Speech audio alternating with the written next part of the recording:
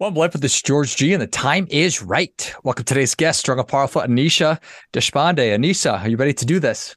Yes, I'm ready. Let's go. Let's go. Anissa is a former HR executive who successfully hired over 20,000 people across 150 countries. She's now helping leaders become more effective and lead organizations with great cultures and create great environments where people love to work. She is the principal of Log Lab, and her newest book is The Comeback.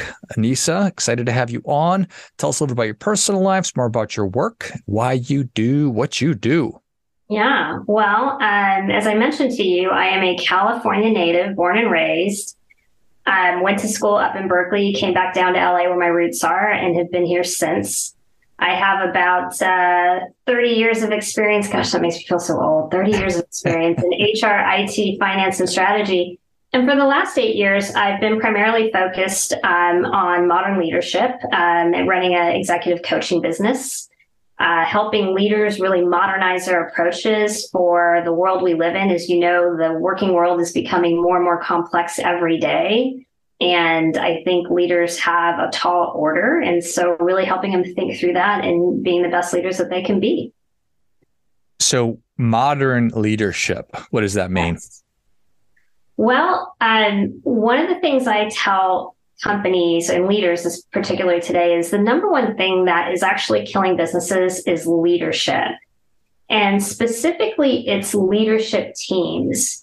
And what typically happens is the CEO hires an amazing group of leaders, really talented folks, but then he or she fails to unify them and get them aligned to what they're trying to achieve as a business, right?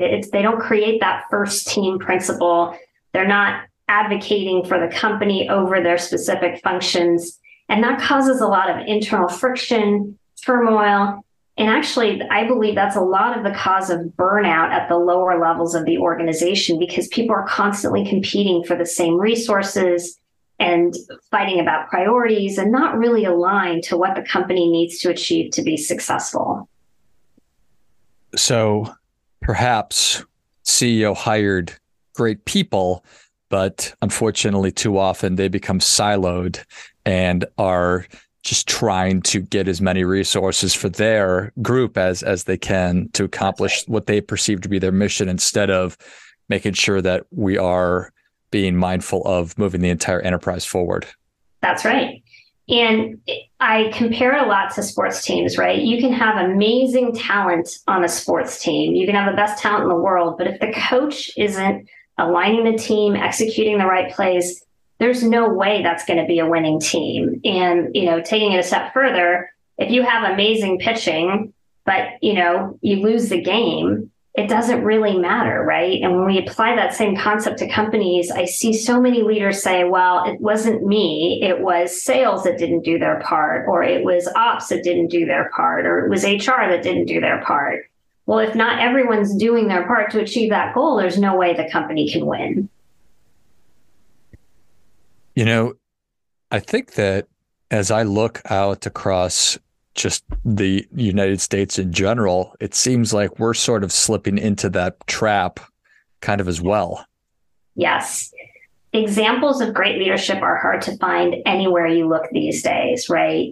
We don't have them in, I don't want to get political, but we're seeing the same issues come up in the government. We're seeing the same issues come up in corporations. And this is something that we have to address. How do we get people aligned to achieve a certain goal? And while I can't fix government, I can certainly fix corporations and help with those types of leadership issues. And that's what I do. So I have a program that I call the Modern CEO Program, which is a 6-month program that helps the CEO align their leadership team. And the first thing we do is really define a 12-month, what we call end zone goal or true north, or something that everyone can align to. And it's got to be crystal clear. It's got to be very compelling and something people can remember as they're doing their day-to-day work. And so we define that, then we assess the team and we make sure that we've got people that can actually be company leaders. And then we work with the CEO to help coach those leaders to be that amazing leadership team that they need it to be. And it trickles down to the rest of the organization because everyone is aligned. Is it hard, easy? Does it vary coming up with that true north? It's hard because, and most CEOs you talk to will tell you, well, everybody knows what the goal is this year. It's to grow revenue, right? It's to penetrate strategic accounts. So getting to that true north really takes time. It's got to be specific enough that people can align around it, but not so specific that it becomes corporate jargon or too long for people to remember. So yeah, that we spend a good chunk of time, usually about 1 to the first 2 months of the program, really coming up with that true north. And, my coaching program is a lot like having a personal trainer. I was just talking to somebody about this an hour ago, actually. You really get the results when you put in the effort. And so you've got to be committed to making real change, to hearing what you need to hear, not what you want to hear, and to putting the work in to get this running. It's got to be a top priority for you in order to be successful. But too often, if you're not intentional about this, I have not seen a leadership team not be intentional about this and be successful. Sometimes you see in some of these teams where they're not being intentional, you find a lot of low-grade bonding, a lot of people, having meetings after meetings, complaining to the CEO about various things, right? Thinking that there's sides on a team. And so those are the types of things that you want to avoid. And that's where a modern CEO really needs to get ahead and align his team to execute those plays and to win the game. That are really good and important stuff there.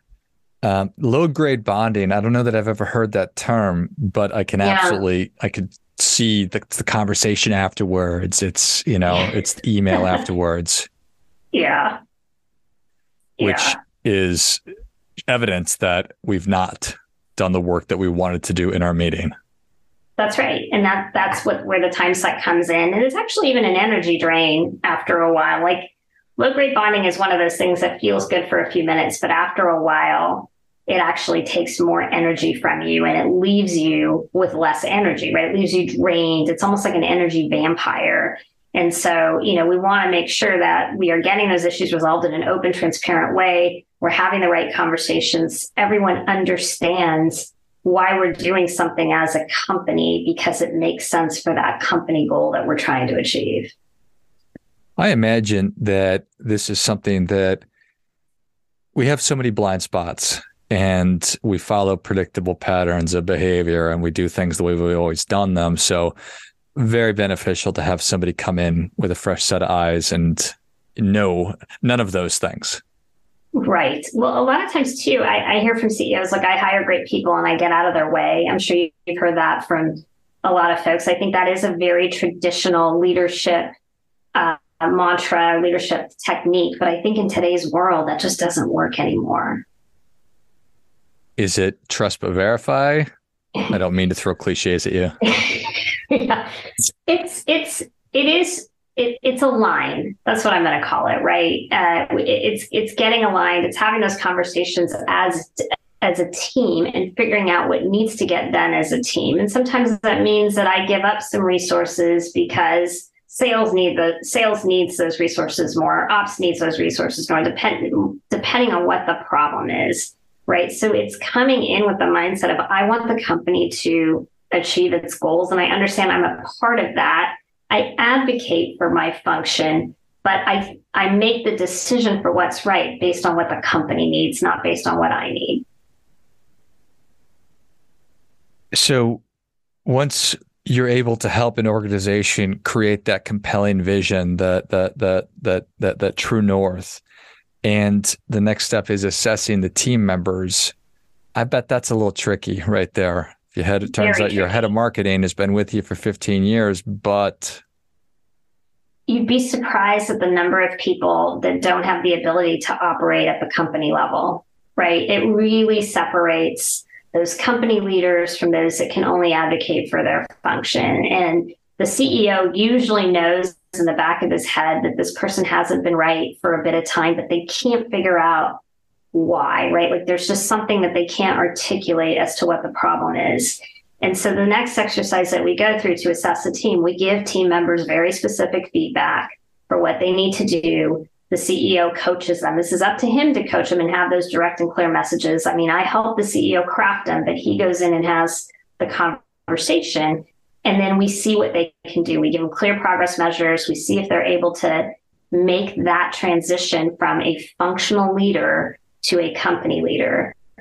And sometimes, it takes a little bit of coaching and they get there. And sometimes, they're best off as being a number two in a function, not being the functional leader at representing the function at the leadership table. So did you say functional leader to company leader, or did I cross those up? No, you got it right. So, one of the things we ask the CEO to do is to evaluate whether someone is operating purely as a functional leader or as a company leader representing that function. Got it. That's a really important distinction. It is. And you'd be surprised at how often we have to do some real coaching in that area to get people to where they need to be. Or get rid of them. Yes, or get rid of them. Hopefully we can coach them. We always want to help. Yeah. Do you find that most people are? It varies, I'm sure. It's 50-50. Yeah. I mean, it's like anything else. Sometimes it varies because it depends on how the person landed in the role and how they've been showing up. And sometimes, and how long the company has enabled behavior that isn't consistent with where you're trying to go. So, okay. CEO's ability to coach the team. What he or she says, I'm not a coach. I'm the CEO. Yeah.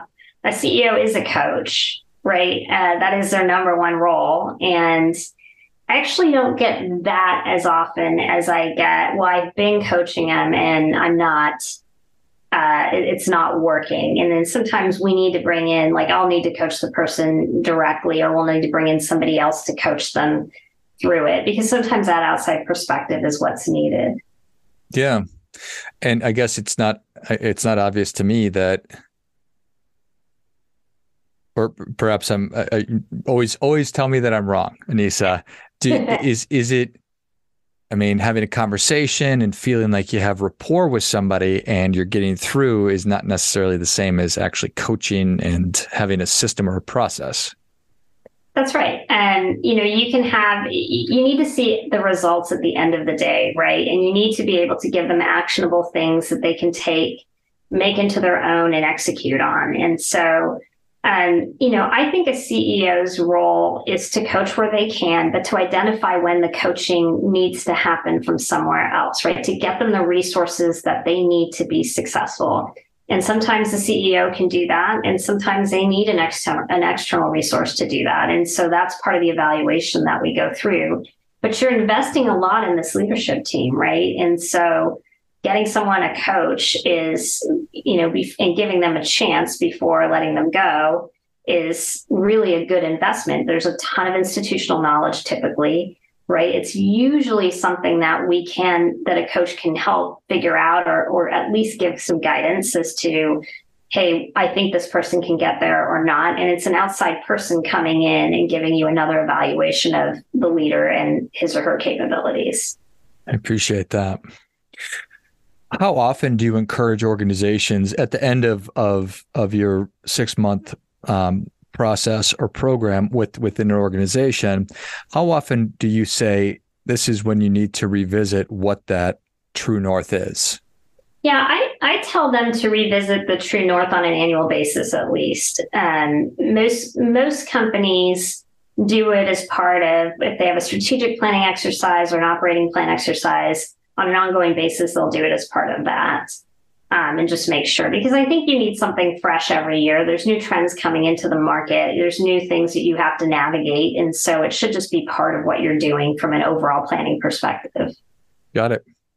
And how do I know if my organization is ready for your process? Well, I think if you are not seeing the business results that you're looking for, if you're noticing that people get along really well with you, but maybe don't work well together as a team, if you're seeing people advocate for their function over the company, or if you simply don't have that true north, I think that's a time to reach out and give me a call and see if it's something I can help with. I like it. Well, Anissa, thank you so much for coming on. Where can people learn more about you? How can they engage with you? Where can they get a copy of the book, The Comeback? Yeah, so you can find me on LinkedIn, Anissa Deshpande. You can also check out my website, theloglab.net, TheLoglab. And you can check out the book on Amazon. It's called The Comeback, and it's a little bit more about HR, but it's got a coaching component to it. It's how a company transforms the people aspects of their business to achieve their revenue goals. And they work with a coach, so you can kind of get a sense of the coaching style that I use. So it is a fictional novel, but it's very much, I think it's called corporate fiction is the genre that we use nowadays for that type of novel. But yeah, it's a fun read. It doesn't take long. And if you like baseball and beer, it's a really great book. Awesome. I love it. Well, if you enjoyed this as much as I did, show Anissa your appreciation and share today's show with a friend who also appreciates good ideas. Go to loglab.net. It's LOGLAB.net. You can find Anissa on LinkedIn. It's ANISSADESHPANDE. And check out everything she's working on and get your copy of The Comeback as well. I'll link that in the notes of the show. Thanks again, Anissa. Thank you. And until next time, remember, do your part by doing your best.